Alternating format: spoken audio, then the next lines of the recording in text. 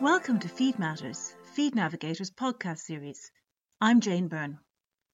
The conflict in the Black Sea region continues, and the global agricultural sector is braced for a huge shake-up. To get some perspective on what the fallout could mean for agribusiness and agriculture, we talked to Ryan Bernstein. He's a senior policy advisor with Maguire Woods Consulting. Ryan has long been active in agricultural issues on Capitol Hill. He was a former Chief of Staff for US Senator John Hoeven, where he played a key role in drafting numerous farm bills. He also operates a family farm in South Dakota, so he keenly understands the challenges facing agribusiness operators. We first asked him if there was potential for the most recent peace talks to end the conflict in Ukraine. Yeah, well, we can always hope that this comes to resolution, fairly soon. The President Zelensky is now speaking to Congress, actually, this morning here in the United States, laying out what, he believes he needs to help draw this conflict to a conclusion, this war. I'm sure he will be warmly received this morning by members of Congress. But we'll see exactly what kind of support he's able to get after this call. But I am sure that, coming out of this, we'll hear a lot of positive reactions to his comments and a lot of support. But yes, let's hope that between that and what the world is doing here to rally behind Ukraine, that that this war is stopped as soon as possible. Indeed, but obviously we've seen massive disruption in terms of crop production globally. What has been the kind of knock-on effect in the US? Obviously, there's going to be increased demand from China and the EU going forward. But what's happening on the ground right now in terms of grain producers and livestock producers in the US? Yeah, we're already seeing the impacts, and we'll see the impacts likely throughout this growing season. Based on what already has happened in Ukraine and the region there, crop prices, commodity prices has really basically skyrocketed in the last month or two. They were already fairly high in the United States coming into this spring, but with the invasion. Wheat prices in particular have really taken off. There's been some volatility lately with some pullback, but again, prices generally have been very high now for the last couple of months, largely based on the invasion of this latest run-up. So that overall, we'll say, is good for the American farmer and rancher, but that doesn't mean that all is good within, U.S. agriculture, because that's only half the story. We've seen a major run-up in the input costs that were already going up because, as we talked a little bit earlier, because we're coming off of, COVID-19, where we're already having supply chain problems in the United States and around the world. So energy prices were going up. Supply chain was driving up input costs already, but now with the invasion, of course, gas prices, fuel prices have greatly increased. In just 1 year, the price for diesel for farms have gone up 95%. Fertilizer has gone up more than double. Some products, like anhydrous ammonia, which is widely used for wheat and other commodities, gone up over 200%. In just a year. So despite the fact that high, wheat and corn and other commodity prices have gone up, the inputs for those commodities have really skyrocketed, which in a lot of cases offset or more than offset anything that the farmers would make by selling their commodities at a higher price. And that's not even taking into account the price of land, which has really gone up too. In the last several years, whether or not you buy land or rent land, all of those input costs have gone up significantly, largely due to inflation and frankly, a hot real estate market that expands from rural America through regular housing. So all of that has really taken a toll farmers. So it's not all good news here at all for the American agriculturalists. And what impact will such developments have on planting intentions in the US, Ryan? Which crop would likely benefit the most, soybeans or corn? Yeah, farmers are making their decisions right now about how they're going to approach the spring season. A lot of the wheat in the United States has been planted. About 60% of the wheat in the U.S. is winter wheat, so it was planted. Those decisions were made last fall. Now kind of in the Midwest, upper Midwest, they're looking at whether or not, like you say, they're going to plant more wheat or corn, or even maybe soybeans. And some people may have to make the decision based on what kind of inputs they have. Soybeans may require less fertilizer than corn and wheat. So if you're short and can't get fertilizer, you may have to resort to a different crop like soybeans. So farmers are now weighing all of those decisions in front of them to try to figure out which is the best way they can move forward. But we anticipate, and USDA, the United States Department of Agriculture, is anticipating some more wheat acres being planted, probably more corn too. But it's not going to be a major change because farmers really already kind of are somewhat locked into rotational planting.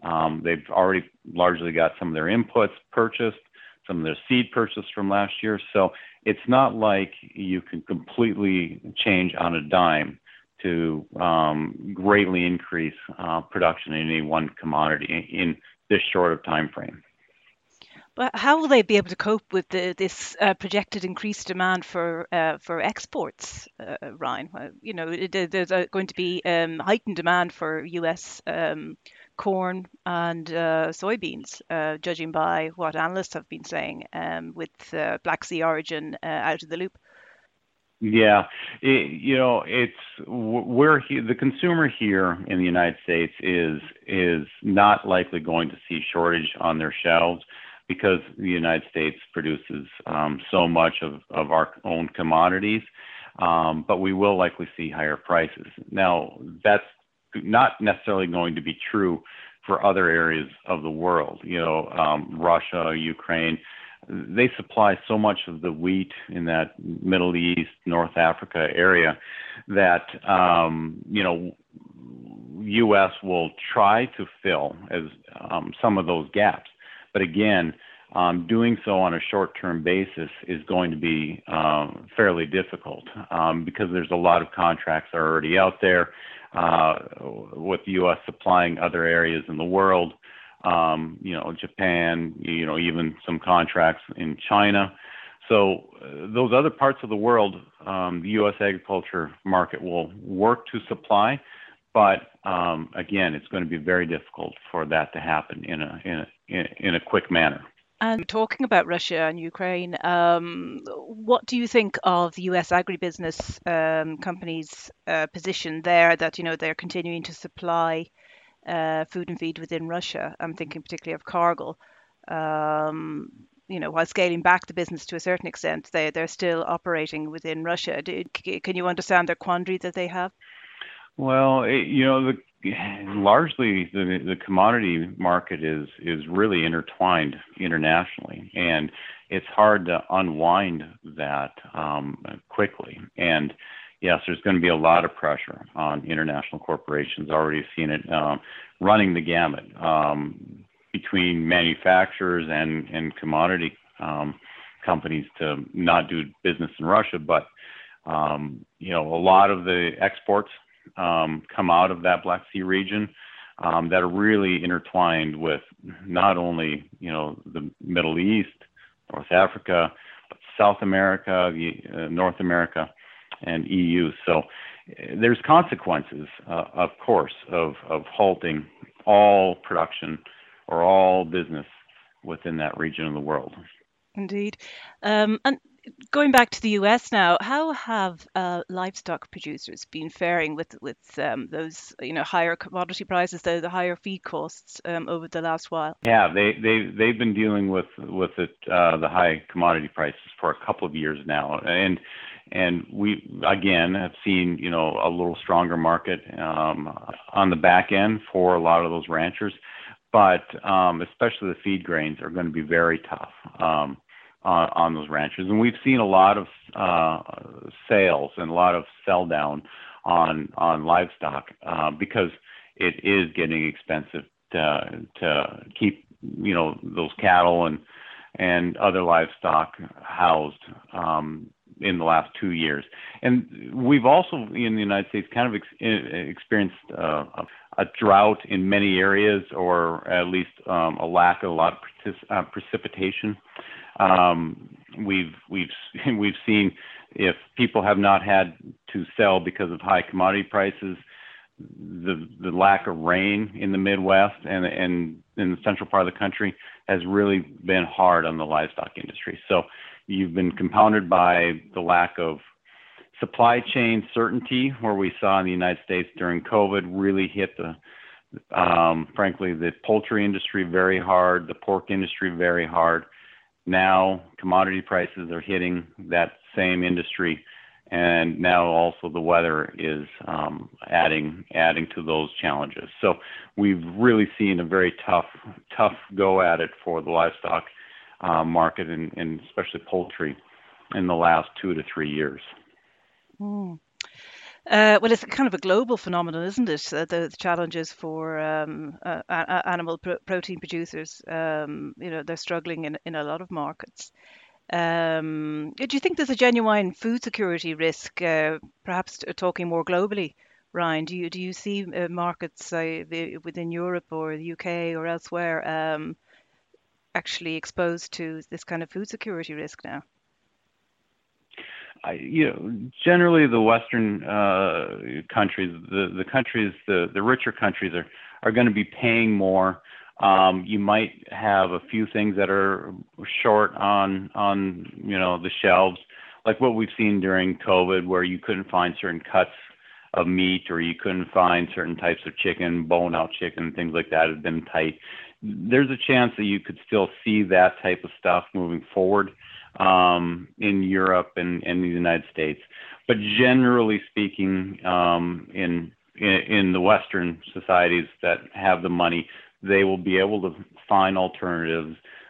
They'll be able to pay, and they'll be able to raise their commodities. But that's not going to be the situation in a lot of other parts of the world that are poor, like Ethiopia, like Egypt, like like Turkey. And we're starting to see some countries respond to that by frankly looking at holding back grain, and what we're worried about is frankly hoarding some commodities, because countries are getting very worried about their long-term ability to find wheat, find food for their citizens. And if countries start to hoard commodities at this point, it could also drive this whole food insecurity issue to a faster head than even what we see right now. Do you think that was behind Argentina's export restrictions in relation to soybean meal and oil that was announced over the weekend? Yes, and we're seeing it like Hungary and other places are looking at this, and Egypt, and we're going to start worrying about, even we talked earlier about some of the supply side. It might not only be trying to hoard or keep and reduce exports of commodities, but like fertilizer.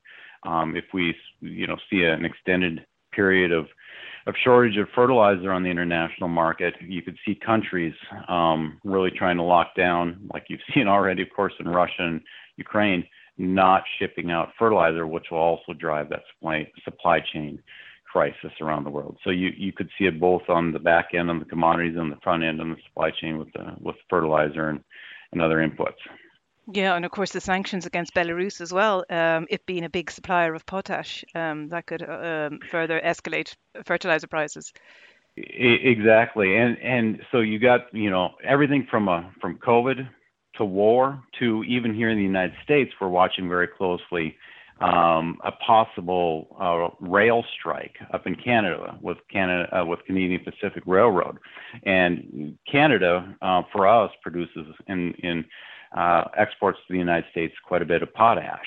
So if we see a strike in a rail line, that could also very much affect the input costs and fertilizers. So now you're looking at not only COVID, a war, but a labor dispute.